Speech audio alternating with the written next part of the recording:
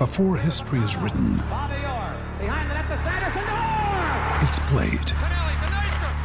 Before it's frozen in time, it's fought one shift at a time. Before it's etched in silver, it's carved in ice. What happens next will last forever. The Stanley Cup Final on ABC and ESPN+ begins Saturday. With threats to our nation waiting around every corner, adaptability is more important than ever. When conditions change without notice, quick strategic thinking is crucial. And with obstacles consistently impending, determination is essential in overcoming them. It's this willingness, decisiveness, and resilience that sets Marines apart. With our fighting spirit, we don't just fight battles, we win them. Marines are the constant our nation counts on to fight the unknown. And through adaptable problem solving, we do just that. Learn more at marines.com. At Evernorth Health Services, we believe costs shouldn't get in the way of life-changing care. And we're doing everything in our power to make it possible. Behavioral health solutions that also keep your projections at their best? It's possible. Pharmacy benefits that benefit your bottom line? It's possible. Complex specialty care that cares about your ROI? It's possible. Because we're already doing it. All while saving businesses billions. That's Wonder made possible. Learn more at evernorth.com/wonder.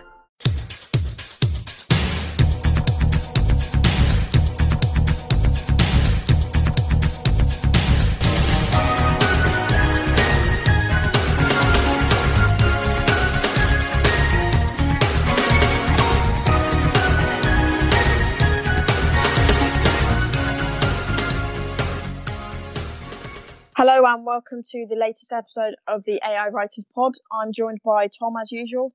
Tom, how are you? Yeah, I'm good, Leanne. It's been a good week for us, couple more wins, and with every win, you can just taste the trophy's getting closer and it's getting to the crunch.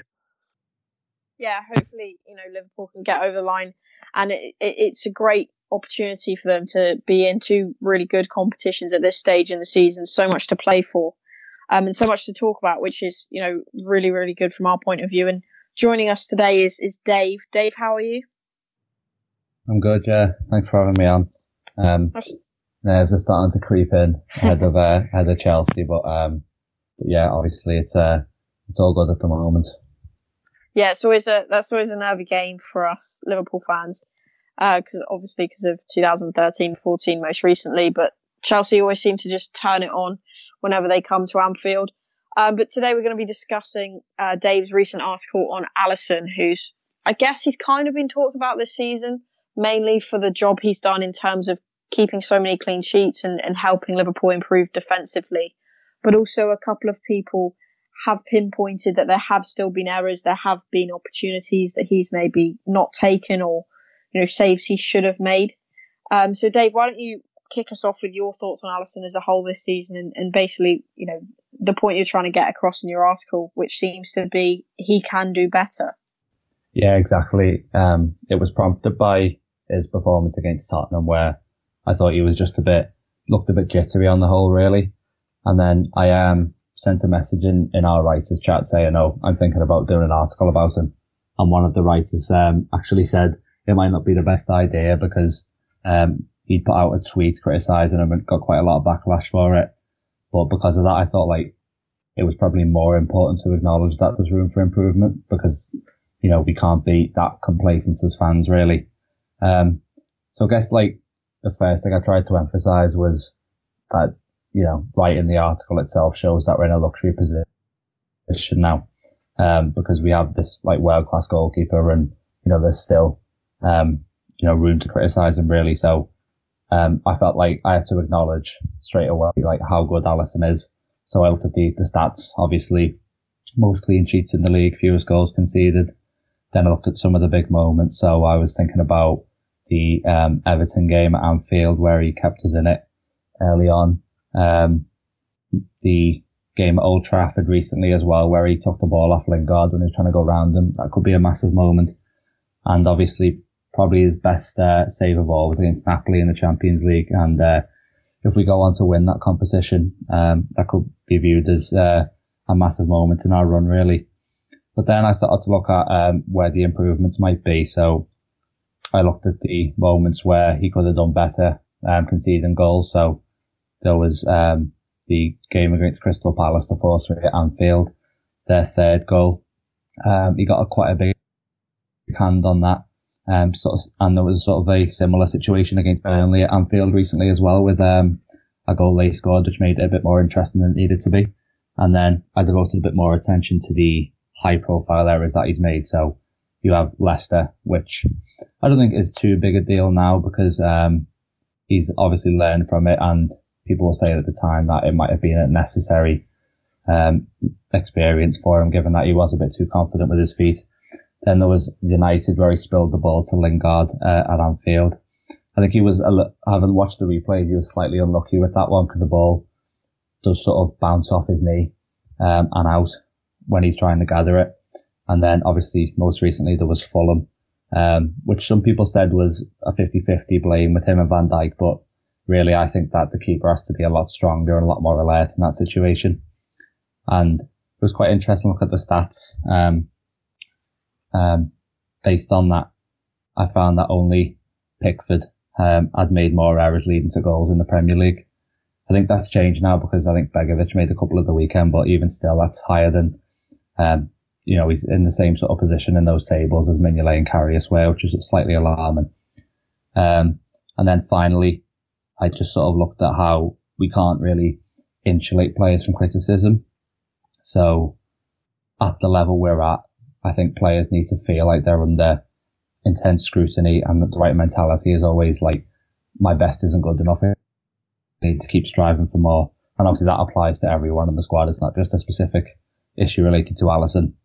And yeah, I was just thinking, like, this idea that if you criticise a player on Twitter just because he's been having a really good season, that shouldn't lead to you getting a lot of criticism. It should be a case of, we need to place these high demands on the players, especially when at the position we're in at the moment, we basically need to be perfect. We can't afford any room for error, really. So the sort of ultimate conclusion I made in the article was that if Alisson wants to be the best in the world, and that in itself says a lot about his quality, that's the goal that he should have, then he has to iron out a few of the lapses in his game.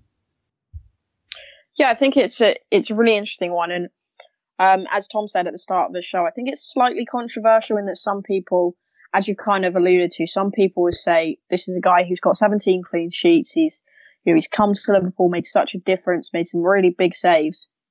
Why are we complaining? Why have we got this criticism of him?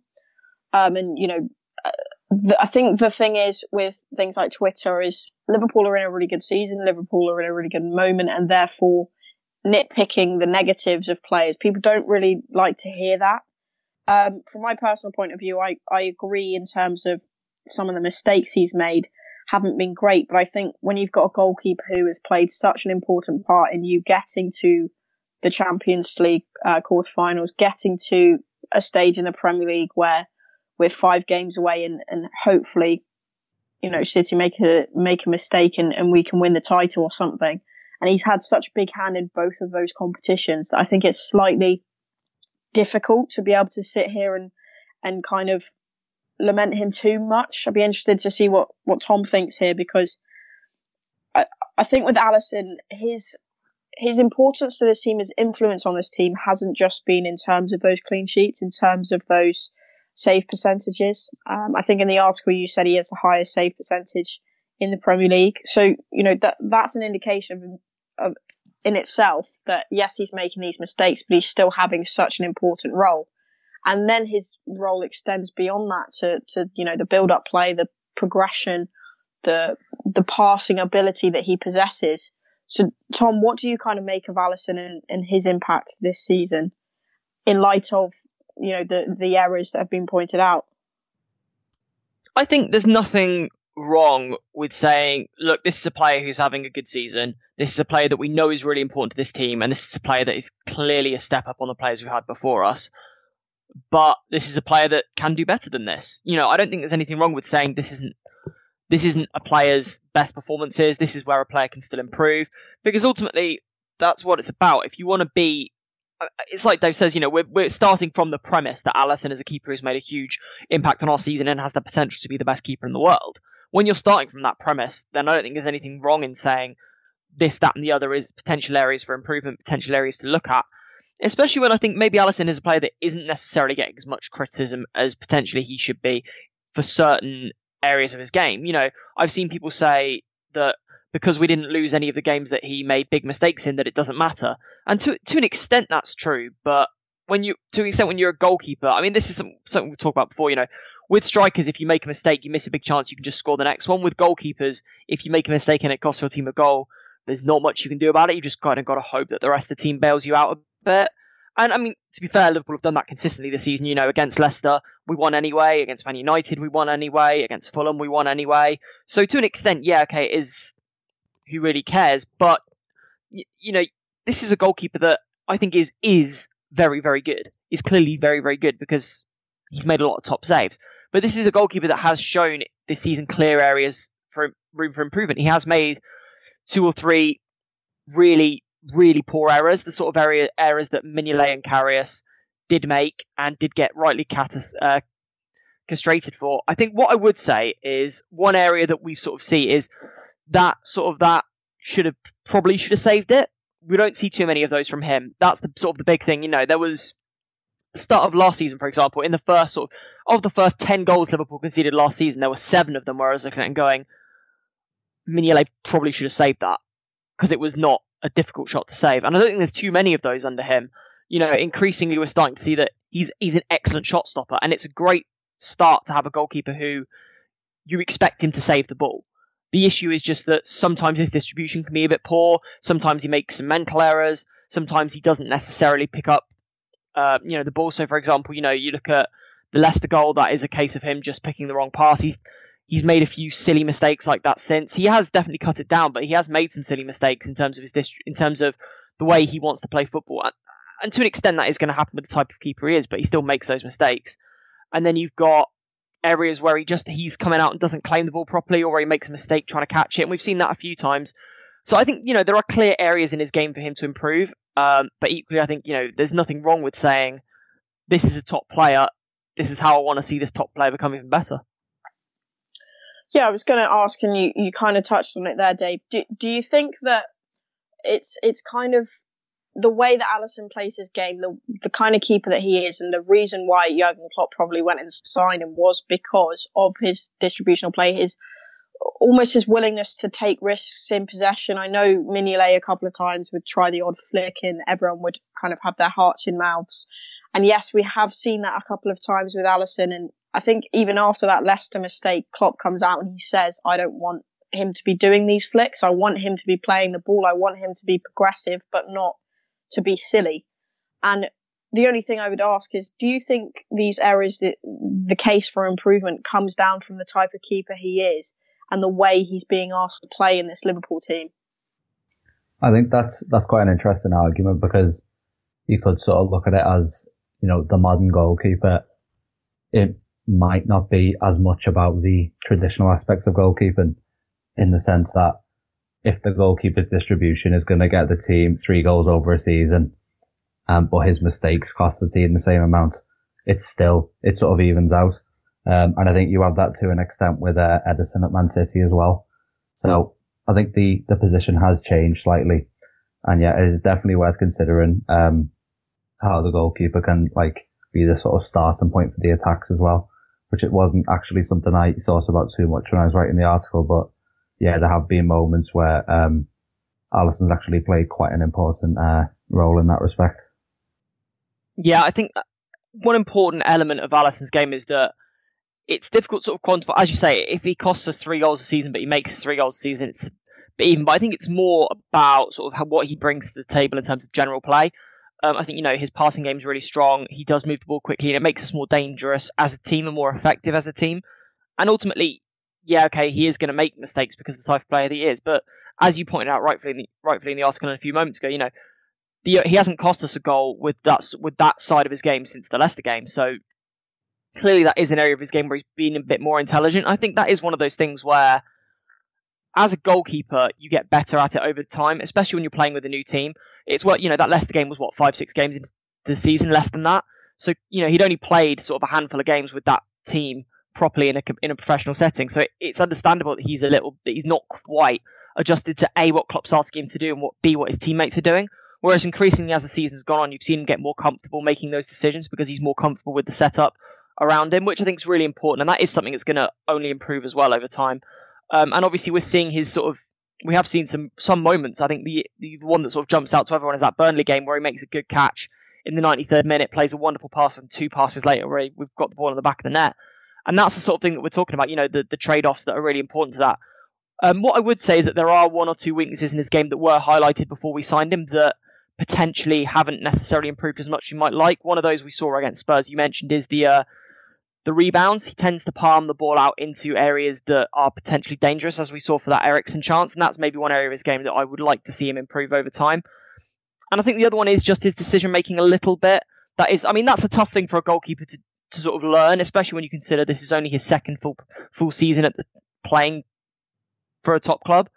Obviously last season at Roma, he went in completely cold and played a full season. So he's still getting used to the decision-making side of the game. There's a reason goalkeepers get better with age, not necessarily worse. So I think there's plenty of scope for Alisson as a keeper to improve. I think there's nothing wrong with sort of saying these are the strengths of his game, but these are some areas of his game that could still improve. Yeah, I think that the complicated nature of the topic is almost that, as you said there were a couple of instances where his rebounds have kind of palmed another opportunity for the opposition, like the Christian Eriksen chance.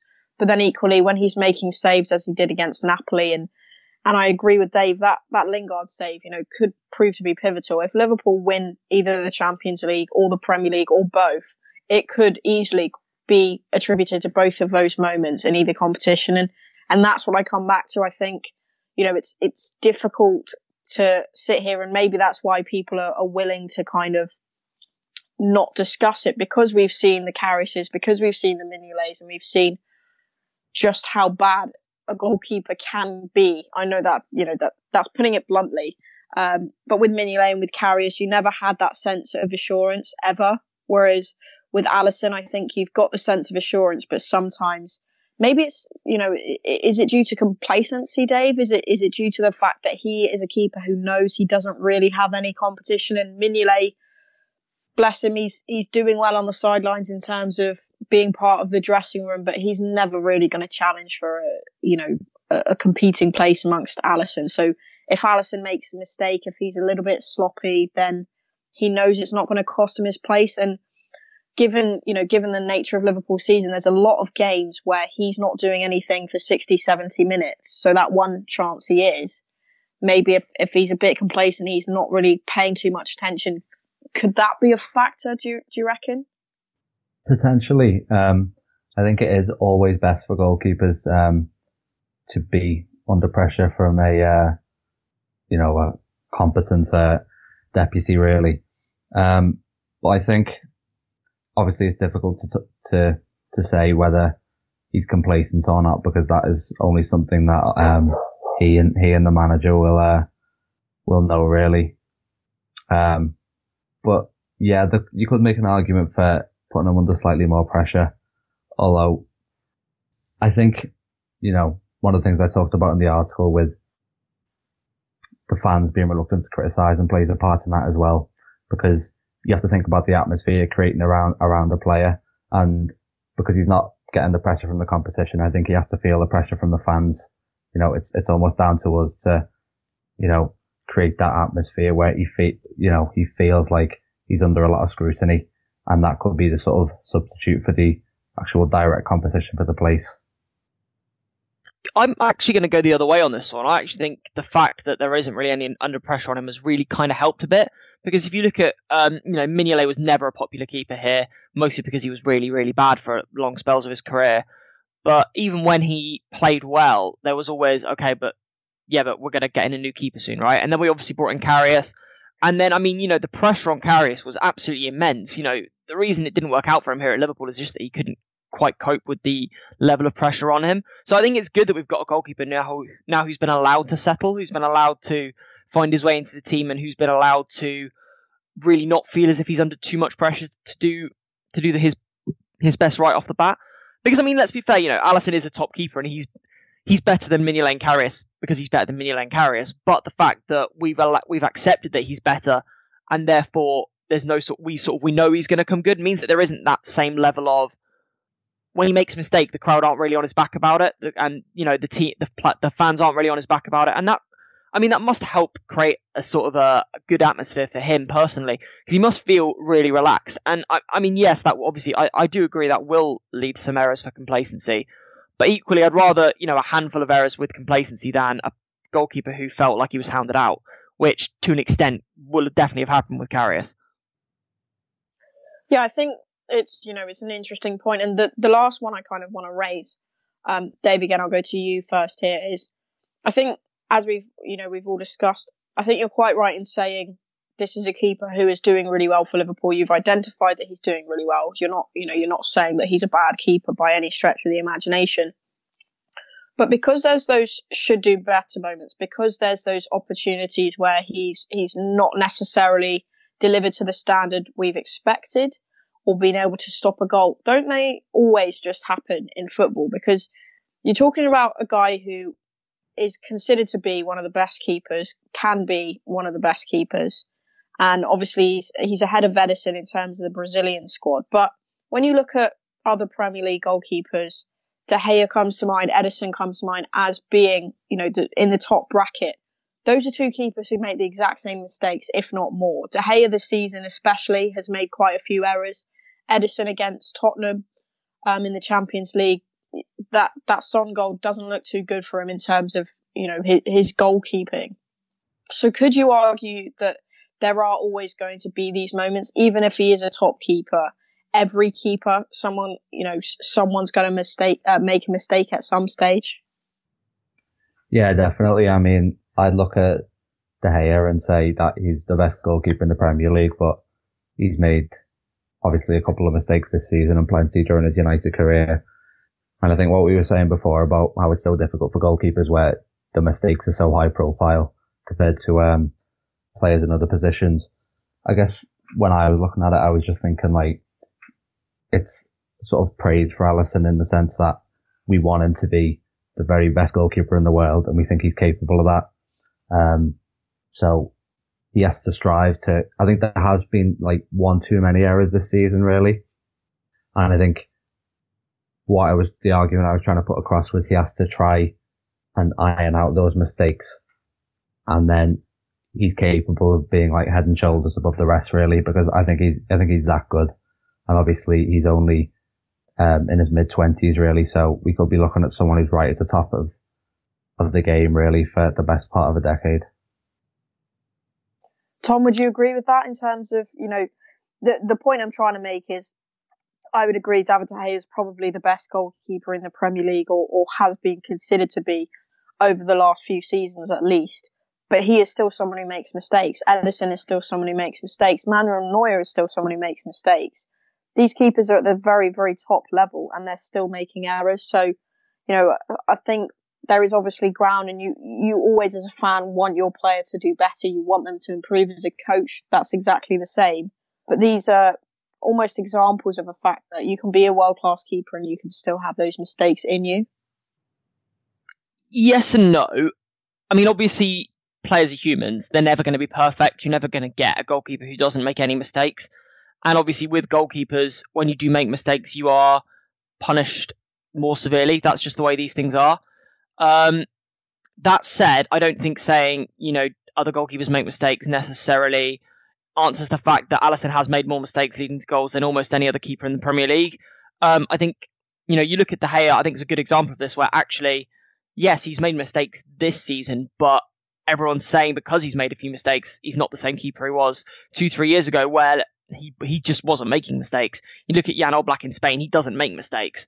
Neuer, again, is another good example of a goalkeeper who hasn't been the same in the last year or two because of injury, because now he is making mistakes. But actually, back when he was at his class, he didn't make the same level of mistakes. And I think, these are goalkeepers that consistently make less mistakes and consistently make less high-profile mistakes as well. I think that's the thing. I think, yes, Alisson is certainly always going to be the type of player playing in the type of system where he is going to make mistakes, and that's fine. But equally, I don't think you can say that he's made significantly...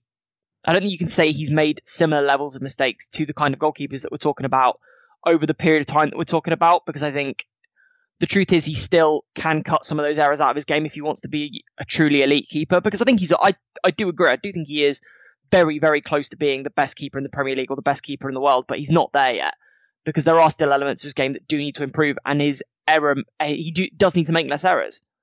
For me, that's just straightforward. And again, that's not necessarily to say he's a bad keeper at all, because he's clearly not. He's clearly close to being one of the top sort of 3 keepers in the world. But if he makes mistakes every sort of 10 games or so, then he's not quite going to get there to the same degree. And again, I think there is scope for those mistakes to be cut out, and I think he's clearly improved as the season's gone along. But I don't think he's quite there yet. That's my take on it. All right, well, we'll wrap up there and we'll move on to, from someone who has earned plenty of praise in Alisson to one of the more divisive, if not the most divisive figure at Liverpool Football Club, in Jordan Henderson, because there's a lot that's been said about Henderson throughout the season. There's a lot that's been said about him since he joined Liverpool. Some people will never like him. Some people will always like him. Some people will be right bang in the middle. He is what you would describe a Marmite footballer. You either hate him or you love him. And there's plenty on the site at the moment about Jordan Henderson, and that's largely due to the last 2 games where he's played a significant role. He orchestrated the Southampton win. He played a vital part against Porto as well. And Scott Groom has done an article which basically talks about how Henderson, especially in the light of the Southampton win, is silencing his critics, and he is playing a vital role for Liverpool. So, Dave, coming to you first, what have you made of Henderson in the last couple of games? And I guess, where do you stand in terms of on the spectrum of criticism? Is he someone you hate, someone you love, someone you think isn't good enough for Liverpool, but you're glad he's stepping up when the club need him in these last few games? What's your take? Well, talk about him being like a Marmite footballer. I think I try my best to sort of stay in the middle of the 2 extremes, but because he gets criticised so much, I feel myself being pulled towards the pro Henderson side, because it's like the criticism seems so excessive sometimes that you feel like an obligation to defend him. I think the main thing I've noticed is, you look at the Southampton game. I don't think it was a case of Henderson coming on and putting in this incredible performance. I think it was more about the attitude that he showed, and he came on and he was extremely fired up, and he just looked to me, especially when you see a celebration and stuff, that the amount of desire he was showing was so encouraging. Really, it's what you'd expect from the captain of the club. And I think you look at some of the performances, we're so fixated on trying to keep everything under control in these games that sometimes it's difficult to look at the team and say, this looks like a team of players desperate to win the league. But that's what Henderson looked like. And I think if you can lead by that example for the rest of the season, we could be looking at, in my opinion, like the defining sort of period in Henderson's Liverpool career. Because, if he's the one who ends up lifting that Premier League trophy, then I think that's the sort of moment that can make it really for him. Yeah, I think that's an interesting way to put it, because the Southampton game, obviously, lots has been said about the fact that Jordan Henderson has always been a player who Klopp almost utilises to get more control in the midfield, to kind of be that presence who just passed it off to the more creative figures. And that's largely why he gets this criticism in terms of being a sideways passer, because it's almost like people don't quite know what his job is, or are expecting him to be this creative force when that's not what he's being asked to do.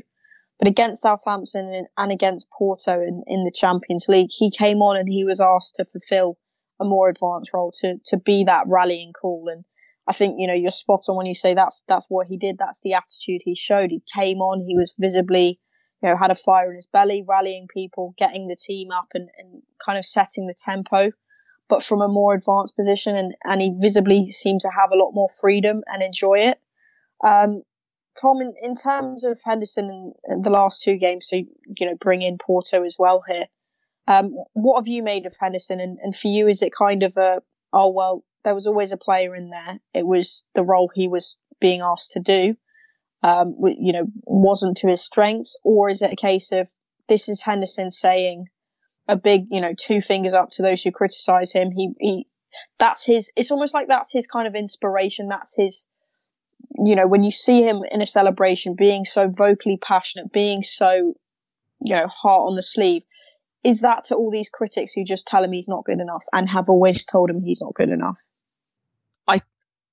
I think that's a very romanticised way of looking at it. I mean, Henderson's the sort of lad who just seems to be angry at the world sometimes. I'd agree with that. I mean, you look at there's that scene, there's that moment in the England game. I think it was the second European qualifier where they were like 3-0 up, and he told some Montenegrin lad, you're not fit to wear my shirt or something like that.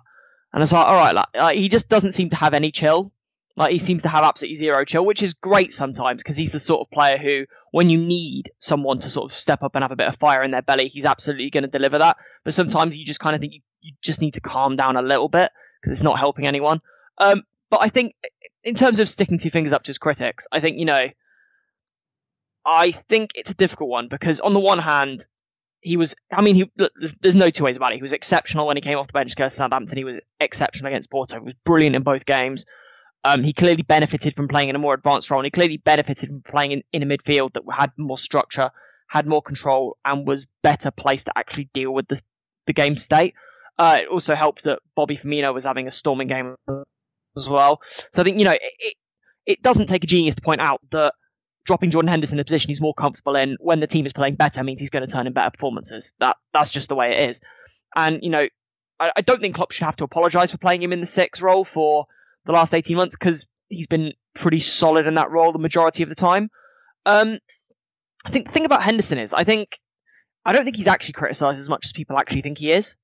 I think a lot of people sort of say, I want to see Fabinho starting, or I want to see a midfield that isn't Henderson, Wijnaldum, Milner, because that midfield doesn't work as a 3, and they immediately assume you're slagging off Henderson, which I don't think is true at all, actually. I think the point is we've got Henderson has a lot of things. He's a good player. I think he's a very good player. I think he has certain strengths and certain weaknesses. Fabinho is probably one of the best defensive midfielders in the league and one of the best defensive midfielders in Europe. I don't think Henderson is quite that good. Again, that's no disrespect to Henderson. That's like saying I don't necessarily want to see Xherdan Shaqiri start. A lot of people really, really like Xherdan Shaqiri because he's a really class player. But I don't think there's too many of them who would argue he should be starting ahead of Salah. That's kind of where I'm at with Henderson. And I think, I think a lot of that is sort of, it's kind of frustrating to sort of put into words because a lot of the time you do sort of watch Henderson play. I mean, look, we've been doing this pod now for 2 years. Over the last 18 months, how many times have I said, people are criticising Henderson for roles that he's not being asked to do? It's not fair to criticise him for not being creative. It's not fair to criticise him for not being attacking, for not making these gut-busting runs because he's playing as a defensive midfielder and he's pretty good at that role. He's very good at that role. So I think in terms of silencing his critics, I think maybe he silenced a portion of his critics that don't really exist because I don't think there's too many people that were saying he can't play as an 8. I think, a lot of the same people who've been saying Henderson's not been as good as he can be for the last 2 years have been saying it would be great to see him play in a more attacking role. I don't think there was ever any doubt of his quality in that position because that's where he was at his best for us during the 13-14 season and to an extent 14-15 where he was also really, really strong.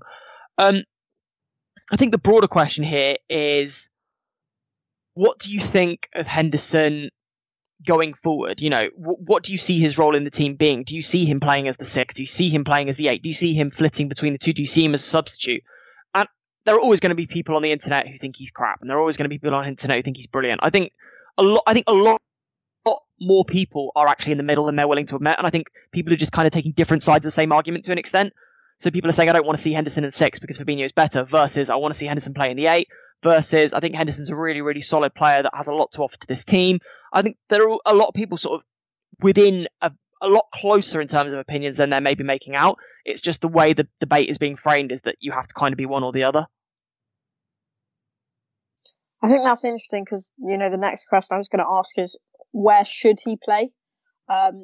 You've kind of seemed to be of the opinion that he should be playing in the more advanced role, or, that he's done well there. Dave, would you agree with that? Do you think, if Henderson is going to be playing in this team because of the strength of Fabinho, because of the way he's kind of established himself now within this Liverpool midfield as that blanket player, while also being progressive with the ball, is that why, the media has come out and said that Henderson kind of asked for this more advanced role. He asked for the opportunity, and he's obviously been given it. Is that where you want to see him stay now? Is that what he can do to help this team? Well, it's still really early, really, to think about whether it's his best position. But I think a lot of the time with Henderson, you get one really good performance followed by a 6 out of 10 or something like that. But the last couple of games, you've seen 2 really, really good performances in a row. So it's certainly very encouraging from that point of view.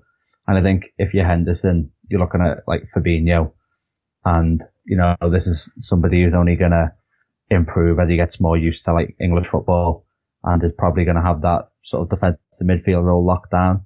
So Henderson's looking at playing maybe a third of matches next season if he carries on playing in that defensive role in the midfield. So it certainly makes sense from his point of view to say, to almost remind Klopp that there is a different role that he can play. And I think, if he's going to play with the same sort of ambition and aggression that we've seen in the last 2 matches, that can only be a good thing, really, especially if it's going to lead to more creativity. I actually think Hendo can probably start in either position. I'm actually happy with either. I think it just depends on the structure of the midfield, because I think one of the issues that we've had is that we've often tried to use the same kind of midfield in different games, or the same kind of midfield too many times. So, for example, the problem against Everton was that we played 3 defensive midfielders, but we didn't have Bobby Firmino starting. And I think you can get away with 3 defensive midfielders when you've got both fullbacks and Bobby Firmino playing, because those 3 players are so important to the way we attack. But when you've got 3 defensive midfielders playing and no Bobby Firmino and no Trent, or just one of the fullbacks, or no Bobby, or neither fullback and Bobby, then you're missing in too much creativity. So I think it just depends on the balance and the type of game. So, for example, in the big games, I don't mind Klopp using Henderson either as a defensive 8 or as a 6, either alongside Fabinho or... No, not instead of Fabinho. Fabinho has to start. But, I don't mind him using Henderson as part of either a defensive 8 or alongside Fabinho, or rotating out for Fabinho, because let's be honest, Fabinho is not expected to start every game. I also don't mind him being used the way he's been used, in the last couple of games as an 8. I'm happy with him starting in either position, to be honest. But I think you've got to ask the question: is he one of our best 3 midfielders? And does that mean he shouldn't start? So I don't think he is one of our best 3 midfielders. Again, I don't think that's necessarily an insult to him, so much as there are 3 lads that I think are really, really incredible in Fabinho, Keita, and Gini. I think right now you're looking at the midfield going, Wijnaldum looks knackered. He doesn't look like himself. Henderson should be starting. So right now, yeah, I'd be playing Hendo in the 8 alongside Keita, especially when that 3 of Fabinho, Keita, Hendo has worked really, really effectively. If you offered me said to me now, Gini's going to be back to his best against Chelsea, I'd say, well, then it's Henderson who has to drop out, really. But again, I just think it's on the type of game and the structure. But I think there is scope for Henderson to start a lot of games in this team, especially when you consider the fact that he's not the fittest he's ever been, and he's not going to be able to reach full fitness. So he is going to have his minutes managed anyway. So he's not going to be able to start 3 games a week, however you shake it up. So if he is going to be starting 1 or 2 games a week, allowing us to rest and rotate the likes of Keita, the likes of Gini, the likes of Fabinho, that's great. And depending on who's being rested, I don't mind, and who we're playing, I don't really mind what position he takes up in the midfield. I think there's lots of scope for him to be there. I think the broader question has always been about the structure of the midfield rather than the individual players in it, because we've got 5 players there, and Henderson is one of them, who are all perfectly capable of doing a job in multiple roles in that midfield. But it's just the combinations of the 3 and when they're being used and why they're being used that seem to be the issue at the moment.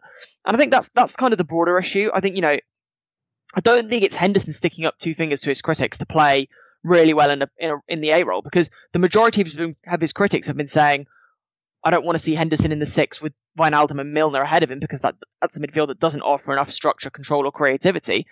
But when you stick him alongside Keita and Fabinho, who do offer structure, control, and creativity, yeah, he is really good, because that midfield is really good. It's about the combination, not necessarily the individual players. So I think, looking at it going forward, I think it's just about Klopp finding the balance, and that's something that he's been able to do a little bit more of in recent weeks. And I mean, look, by and large, Klopp's found the balance right all season. And whether that's been with Hendo not playing at all, or whether that's been with Hendo playing in the 6 or in a two-man midfield. Because let's be fair, Henderson worked really, really well in a two-man midfield, either with Gini or Fab, quite a bit in the middle period of the season where Klopp was using the 4-2-3-1 a lot. I think there's loads of scope for him to be playing that in those sorts of games. And he's played decent roles in the 8 as well. And he's been playing well in the 6. The question is just, where does he fit into the midfield in a broader period of context? And I think the majority of people probably feel it's sort of, in various positions at various times, depending on who we're playing, with various amounts of minutes, because of the type of season that he's having. I think it's kind of easy to lose that. Yeah, I think that's an interesting. There's obviously going to be talk about Henderson playing a more advanced role now, even though it was, just in 2 games, and that's kind of fueled by the fact that Klopp has come out with comments and said, I'm sorry it's taken me this long to play Henderson there, and that kind of adds to the conversation in terms of, well, what is Henderson's overall future here? Who is he going to be? If that's the case, who's he effectively going to be competing with now? And a lot of that is just ifs and buts. We don't really know the shape of Klopp's squad in the next couple of years in terms of, the specifics of what's going to happen. But I do think it's interesting, and it kind of boils down to Gini Wijnaldum in many ways, as you said, Tom, because Wijnaldum is a really important player for Liverpool, always has been, and I think he will be for years to come. But he's so important that it's almost like Klopp is afraid to drop him sometimes. And I think in the last couple of weeks, we've seen that the result of that has been that he's just absolutely knackered. I thought he was pretty poor against Spurs. And he was more of a kind of a right wing back than a centre midfielder at times. And sometimes, he wasn't physically able to, or didn't look like he was able to actually get back in position, just because he's done so much running and so much work for this team. And I think that's a credit to his qualities, but it also provides an opportunity for players like Henderson. And when you've got a player in Henderson who is so passionate and so raw in terms of his emotions, he's able to come on and rally everyone in the dressing room. He's able to get everyone to listen to him. He is a leader. People may not like to hear that. People want Virgil van Dijk to be the captain of this team. I understand that, but I think the last couple of games have shown that Henderson is a leader. He has an important role to play in this Liverpool team. And as you said there, the specifics are hard to know, but Dave, would you agree with that? Would you say, his importance is clear for all to see? Yeah, I think in terms of leadership and dressing room influence, he's developed a lot the last few years. The thing which I think makes it interesting is, next season, potentially Oxlade-Chamberlain back in the team, and, rumours of us going for another creative midfield presence. Then there's even more competition for fewer places. What role does he play then? So from that perspective, you could argue, this is Henderson playing for his role in the team, not just until the end of this season, but over the next few seasons. So, and I think based on what I've seen in the last 2 games, he is grasping the importance of this period, which is quite encouraging. I think there are a lot of, I personally find it weird when people try and compare sort of leadership with Virgil Henderson, because you look at Gerrard and Carragher, they're both the leaders in the team in their own way. Why does it have to be one or the other? Why can't we have a really good leader at centre back and a really good leader in midfield? I think it's obvious that he's a really, really, that his captaincy is one of the strongest elements of his game. I do agree about Ox. The bottom line is next season we are going to have 2 of the best number 8s in Europe in that team, and one of the best number 6s in Europe in that team. And to that extent, Henderson is going to be a rotation option. But I mean, Oxlade-Chamberlain's one of those players who's going to take time to get back to full strength as well, and he's going to need his minutes managed as well. So there's plenty of scope for someone like Henderson to play a lot of minutes in various roles. I just don't think that he's a first team player, first name on the team sheet anymore, and I think that's fine because we've got a lot of really, really good players in the squad. All right, we'll round up there, so we'll go to plugs. Dave, of course, you first. Is there anything you want to plug or anything you've got coming out in the next couple of days or weeks? Well, hopefully I'll be writing something in reaction to the Chelsea game, and I'll also plug my Twitter, which is just Dave_Comerford. Perfect. And Tom, anything from you? Yep, I've got an article out at the moment on Bobby. I wrote a few weeks ago about how Bobby was one of those players that I felt could do a lot better over the run-in, and he's been our best player 3 games in a row now, so he's definitely stepping up. Perfect. From my point of view, I've got a couple of things I'm working on. So one looking at Marco Grujic, one looking at Harry Wilson, and just a couple of other facets of Liverpool's season, and what's to come next, and the outcome of this season in terms of the path of development that Jurgen Klopp's team is on. But as ever, thank you to Dave for coming on. Thank you to Tom, as usual, for helping host. And thank you all for listening. And we'll be back next week.